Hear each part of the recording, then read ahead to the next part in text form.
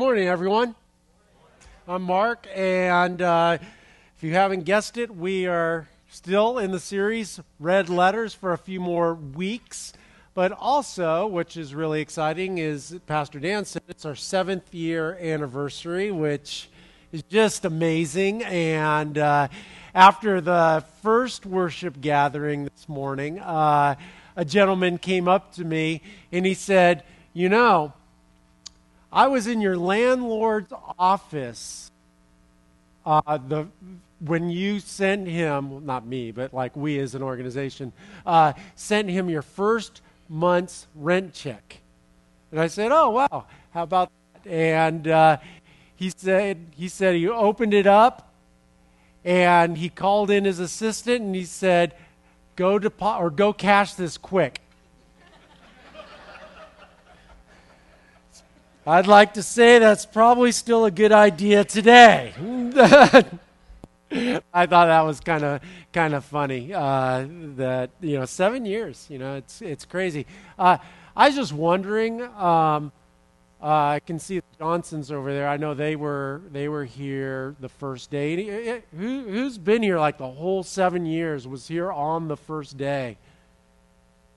Okay, so about few. Yeah, wow. That's amazing. Oh, yeah, the Cernas right there. Okay, that's the Cernas. And who was in the back there? Is that Luis? All right, Luis. So, very, very cool. Yeah, man, back in the day, man, the Cernas and Luis, man, it was like we were like a half Hispanic church, right? So, it was pretty cool, man. I think with the Cerna family, we have probably 90% of everything. They're awesome, though. It's been really. Actually, Michael Shockey was here the first day as well. And actually, there was a little boy who was sitting behind me during musical worship, and he's all like, "Why do they have the drummer isolated like that?" Or he didn't say isolated. And I turned and I said, "Because he smells bad." But the truth is, if you're trying to talk to me and I don't hear you, it's because of Michael Shockey. Man, that guy can hit hard those drums, man. That is awesome. So, yeah, really, really cool. So, 7 years, and also day one of E3 Thomasville, which we're really excited about, and that's going to be happening at 5 o'clock today up in Thomasville. And so if you think about it, please be praying for us as we start another worship gathering up there. And if you know anybody in the Thomasville area, tell them to come and visit us. So very cool. So, hey, we are going to be in John chapter 17 today. And John 17, this is such just a rich passage. It's in the context of what's going on. Jesus is at the end of his earthly ministry, and he's kind of giving final instruction to his 12 disciples, and he's revealing a whole bunch of truth to them. And just, we're just hours away from him being arrested and then crucified and all of these kind of things. So he's just, doesn't have a whole lot of fluff. He's just going right into it. And he's like, "Look, here's my last instruction to you guys." And then he finishes up with his last instruction, and then he goes into a prayer. And this prayer is it is so amazing. He just kind of sums up his earthly ministry. And it's kind of interesting, too. Like how pastors, they're given about 30 minutes to speak, but like a clever pastor will work the second part of his message in the closing prayer. You know what I'm talking about? Like a 3-point prayer and thing like that. You're meant to be taking notes. So Jesus kind of does that, but in a wholly, really positive way. And he's sitting there and he's praying and he's summing everything up, and it just I wanted to share it with you guys today. And the first part, I just wanted to read it through. It's kind of long, but I just wanted to read the first part and then take a step back and kind of pull some just richness out of it that I believe Jesus is trying to communicate to us. So, open up your Bibles to John chapter 17, and the first verse, he pauses and he looks up into heaven, and then he starts praying this: Father, the hour has come. Glorify your Son so he can give glory back to you. For you have given him the authority over everyone. He gives eternal life to each one of you, eternal life to each one you have given him. And this is the way to have eternal life, to know you, the only true God, and Jesus Christ, the one you sent to earth. I brought glory to you here on earth by completing the work you gave me to do. Now, Father, bring me into the glory we shared before the world began. I have revealed you to the ones you gave me from this world. They were always yours. You gave them to me, and they have kept your word. Now they know everything I have is a gift from you. For I passed on to them the message you gave me. They accepted it and know that I came from you, and they believe you sent me. My prayer is not for the world, but for those you gave me, because they belong to you. All who are mine belong to you, and you have given them to me, so they bring me glory. Now I am departing from the world. They are staying in the world, but I am coming to you. Holy Father, you have given me your name.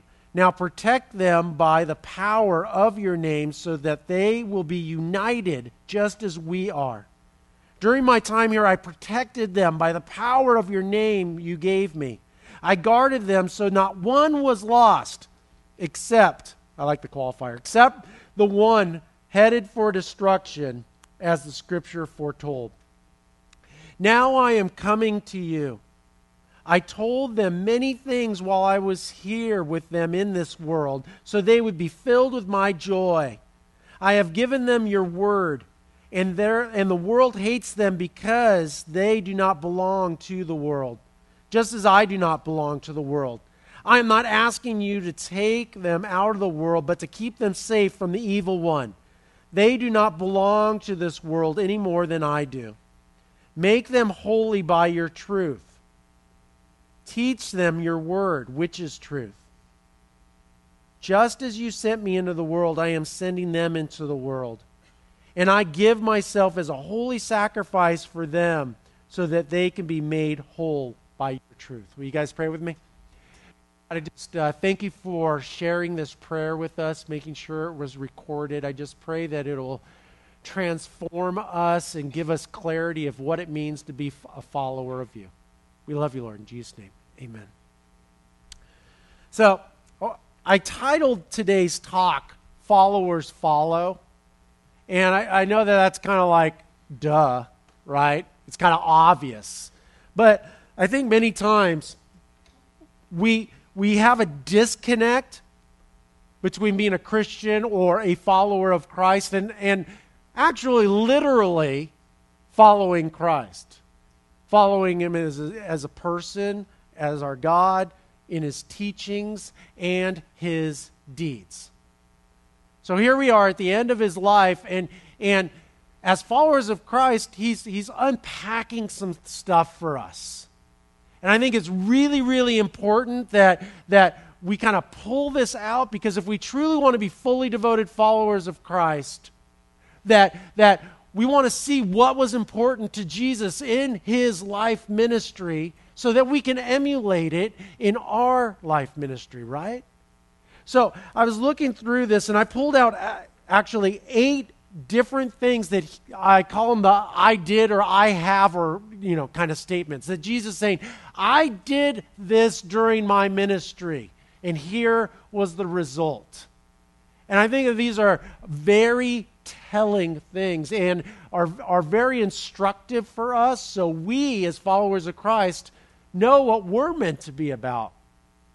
So the first one is found in verse 4, And he says, I brought glory to you here on earth. I brought glory to you here on earth. That's what he prayed. That's what he did. And, this whole idea of glory, it's kind of an odd word. We don't use it a whole lot outside of kind of Christian circles. But really, glory is worship. When we worship, we are bringing glory to God. And here at E3, we always kind of put a qualifier like with worship, and it's meant to be a teaching mechanism. Like when we do musical worship, we say it's musical worship because so many of us, like just in our upbringing, that the song time, the music time was the worship time. That was the time that was great worship, or like, oh, I'm brought such good glory to God. I'm so great. This whole idea that it was a confined thing in a confined activity during a specific time and place in our week, Sunday mornings. But that's not a biblical understanding of worship or bring glory to God. In fact, Paul, in his letter to the Corinthian church, he says, look, this is what bringing glory to God is. This is what true worship is. Whatever you do, whatever you eat, whatever you drink, do it all for the glory of God. If you're a student, be a student as an act of worship and bring glory to God in that. If you're a teacher, bring glory to God in that. Have your occupation be an act of worship. If you are, a businessman in your business dealings, bring glory to God. Everything as far as what you're eating and drinking and how you're sleeping and how well you're rested, everything encompassing your whole life. To Jesus, it was important for him to bring glory to God in all of those things, and us as the followers of Christ should also. And he said, so how did Jesus bring glory to God? He said, I brought glory to you here on earth by completing the work you gave me to do. By completing the things in a way that brought glory to you. So that's the first thing that was important to Jesus. It was important to Jesus that he brought glory to God, and as followers of Jesus Christ, that it should be important in everything we do, that the result, that the purpose behind us doing it is to bring glory to God. The next one is found in verse 6, the next I have. He says, I have revealed you to the ones you gave me from this world. So revealing God's love, revealing, the person of God, that Christ is called the revelation of God. He's the physical manifestation of God here on earth. And Jesus, one of the main things that he did coming to earth was to reveal God to people in this world. And why did he do that? Well, he did that so that we would know, that we would know everything we have as a gift from God. That God isn't confined to a certain place or time, but that everything that we have, every breath that we take, our children sometimes, our home, our jobs, all of these things, our relationships, are gifts from God. And this teaching aspect of Jesus is one thing that he did and was important to him, was this idea that he wanted to inform people and to have them understand in a greater depth who God was and what he wanted for their lives. The next one is found in verse 18, the next I have statement. This is the next thing Jesus did. It says, I have passed on to them the message you gave me. Again, he's teaching here this discipleship, bringing his followers along, and he talked about how his followers were to become like him, to be more Christ-like, right? And he's talking about that, and he says, look, I passed on this message of love that you wanted them to know, that God so loved the world that he gave his only son. This is the message. And they heard that message, and because of that message, they believed. We believed. Because Jesus brought that message, and people were faithful followers of him and passed on that message to the people in their sphere of influence. The next I have statement is in verse 12. He says, I have protected or guarded them, his followers, by the power you gave me. Well, in my family and like when I was growing up, one of the kind of the big things for the dad to do, and I know times have changed a little bit, but it's more of a parental duty, but was to protect his family, right? That this is something that of men, we protect our families, and moms, you protect your little ones too. And this whole idea that you protect this kind of this bond of this family from all sorts of threats who are trying to get to our children and do harm and things like that. I mean, it's one of the primary roles. And then we also protect larger communities that we are in. And for Jesus, he had these kind of concentric circles of people that he was in community with. He had the three that he had the one that he dearly loved. He had the three that were in his inner circle. He had the 12, and then the 72, and then the 144. And all of these kind of concentric circles of people that there would be different levels of protection. But the overarching theme that was going on was that Jesus, that community, was important to Jesus. Why did he protect and guard? He protected their hearts and their minds and their persons and everything so that not one was lost, except the qualification of Judas, right? Judas who, depending on your theological bent, he either pulled the short straw, right? Or he just, he made a really bad choice, but he makes this qualification that he wasn't even really part of my community in the first place. So here we have what was important to Jesus: worship, discipleship, and community. It goes on, another I have statement in verse 13. I have told them many things while I was with them in this world. And he told them many things. Why? Why did he tell them about God's love? Why did he tell them about all these things? He did this so that we would be filled with Christ's joy. Isn't that interesting? You think about that. One of the primary reasons that Jesus came, what just came to your mind? Die on the cross, right? Rise again. That's what we say. Well, that might be a physical thing that he did, but according to Christ in John chapter 10:10, this is the reasons that he came.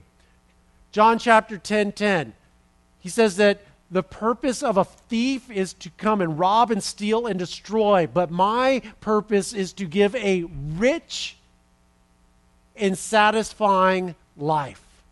A rich and satisfying life. And then here in verse 13, he says, look, I told them all these things. I was here, and when I was with them in the world, why? So that they would be filled with my joy. The spiritual, emotional, intellectual reason that Jesus came,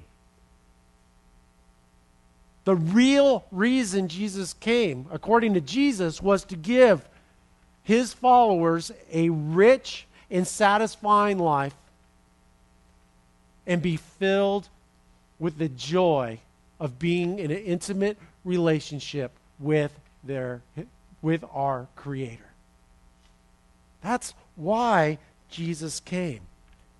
And I think it's funny because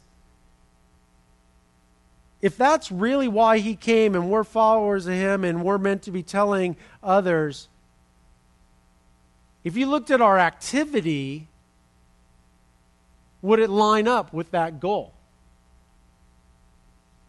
Like if he came to fill us with his joy, if Jesus came to give us a rich and satisfying life, what kind of activities as his follower would we do to introduce other people? What kind of message do we portray? Do we have a message of love and a message of hope? Do we have a message of you can experience a rich and satisfying life and a message that you can experience the joy of your salvation? Is it true? I mean, this is a hard question because if Jesus' purpose was to give a rich and satisfying life and to fill us with his joy, and we as followers of Christ are not experiencing that, then you know what? That means one of two things. Jesus was a liar. He wasn't who he said he was. It's a bunch of hooey. Or maybe church potlucks committees, blue ribbon committees, steering committees, whatever type of committee, ad hoc committee. And we can committee to death in the church, man. We got names for all sorts of committees.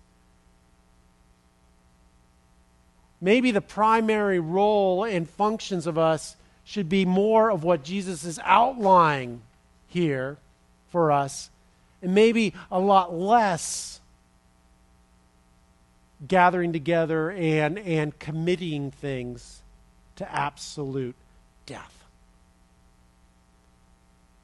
A rich and satisfying life, a life of joy. And I believe that Jesus is true in his statement when he said he came to give that. And I think that if we're not experiencing that, then we need to figure out where we are missing the message of why we're not experiencing that. In verse 14, the next I have statement, I have given them your word. More teaching and discipling. Why did he do that? To make us holy. Now, if you've been at E3 for any length of time, you know that there's a distinction between the holies. You know, we sing, holy, holy, holy is the Lord, right? Capital H. That means absolutely pure, without fault. And then but we're like, okay, so God's word is meant to make us absolutely pure, without fault? Is that what's being said here? No. It's not. I love you guys. I love me. But we're not absolutely pure. We are not, capital H, holy. That is something reserved for God alone. So what is his word meant to do? Well, he is meant to make us holy in the sense of the word in the original language, that we are set aside for God's purpose. That we are set aside for God's purpose. What is his purpose? Well, we're talking about that. Worship, outreach, teaching, community, all of these kind of different things that we are set aside to be the tangible hand of Christ and to be about his purpose. In verse 18, he says this, I am sending them into the world. Why is he sending us into the world? To get more committee members? To get some new interesting potluck dishes? Why is he sending us into the world? This is where you would yell out something.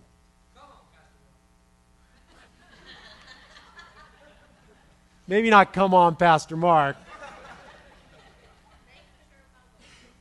Well, that make, mature, and mobilize too. He's calling us, to introduce people to the love of God.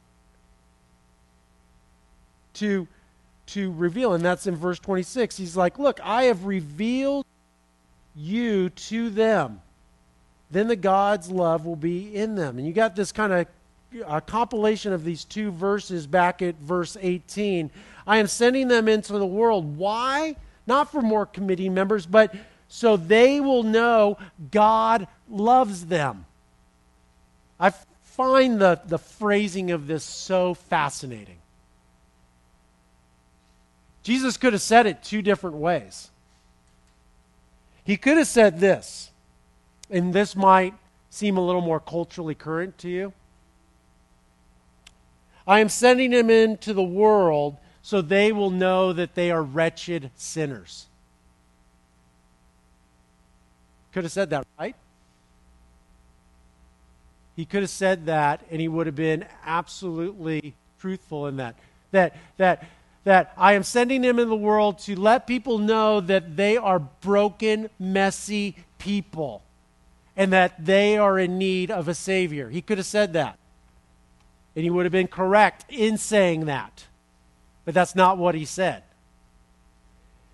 He said, I am sending them into the world so they will know God loves them.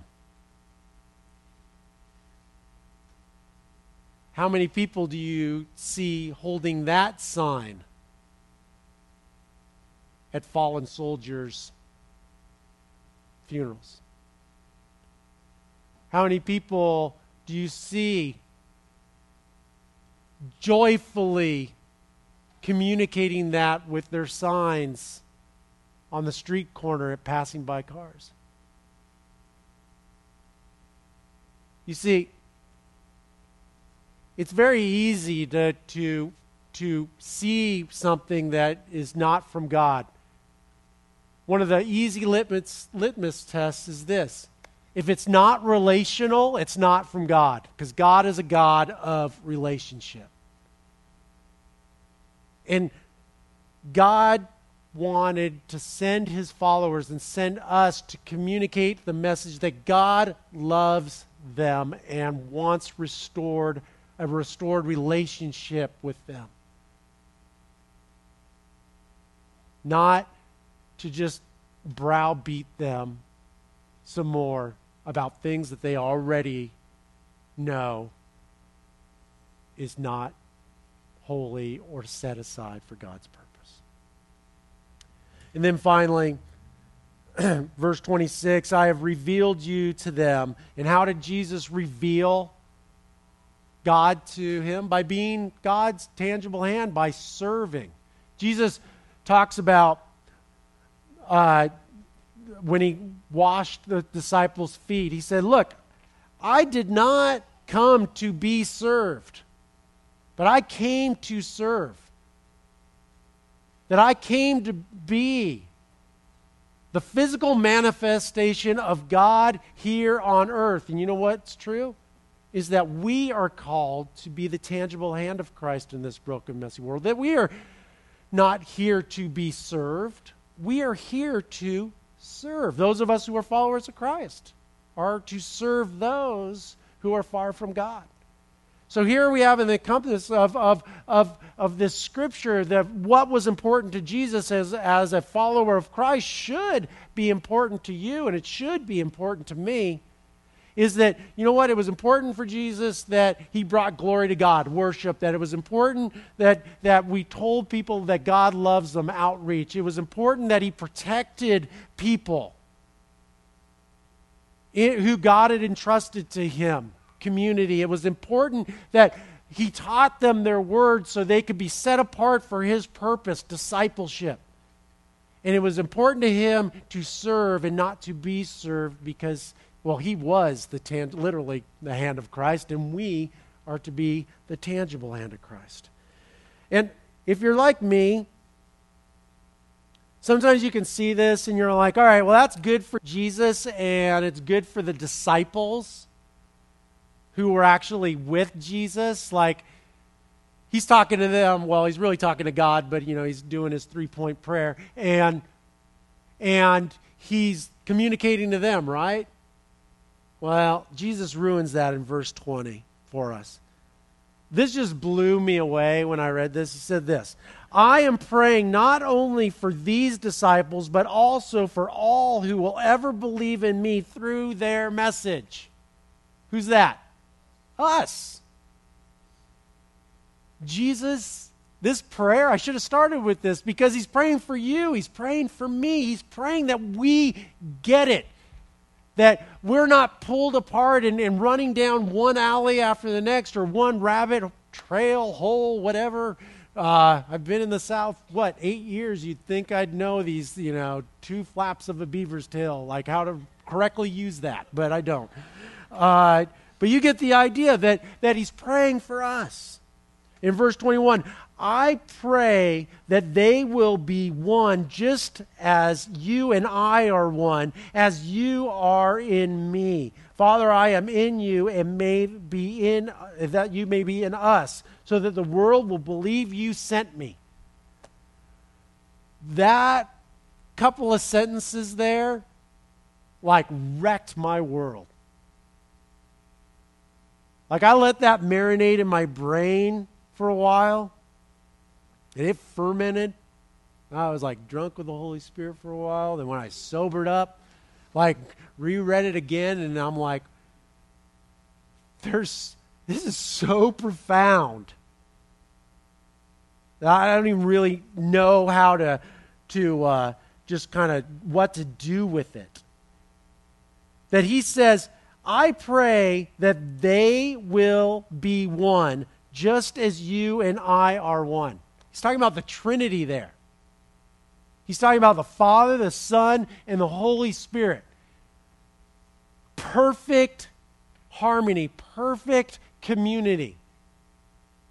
And he is saying to you and I, this is his prayer, that I want unity and even more so oneness in the church. Oneness in my followers. Like there's oneness in the Trinity. And the result of that will be what?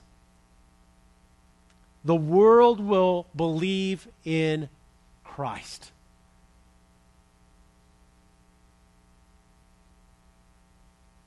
Really? I read that, and when I was trying to I rejected it at first. Because he wants us to be like the Trinity. It just messed me up. And then I started thinking about the 21st century church and all the stories that you hear. And I was starting to, about church problems and church politics and church argument. And I wonder if the Trinity has ever argued over carpet color. Anybody? You think it's a big discussion? No, I don't think so. Or do you think the Holy Spirit ever got ostracized for inappropriate use of fonts?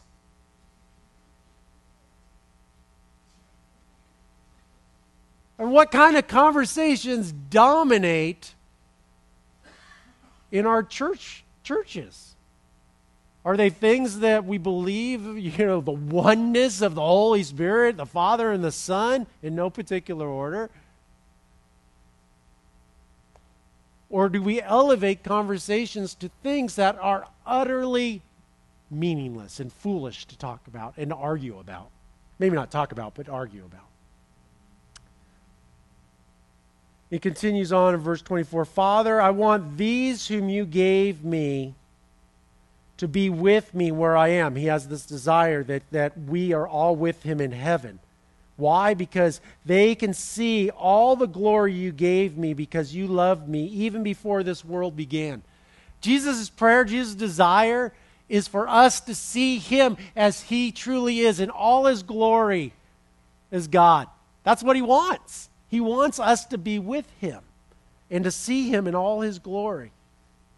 But we have something still to do. It says, our righteous Father, the world doesn't know you, but I do. and these disciples know you sent me. I have revealed you to them, and I will continue to do so. Then your love for me will be in them, and I will be in them. Jesus desires for us to see him in all of his glory. But he's praying for us that we will live out God's purpose. And in the right time, we will be there. But it is God's purpose.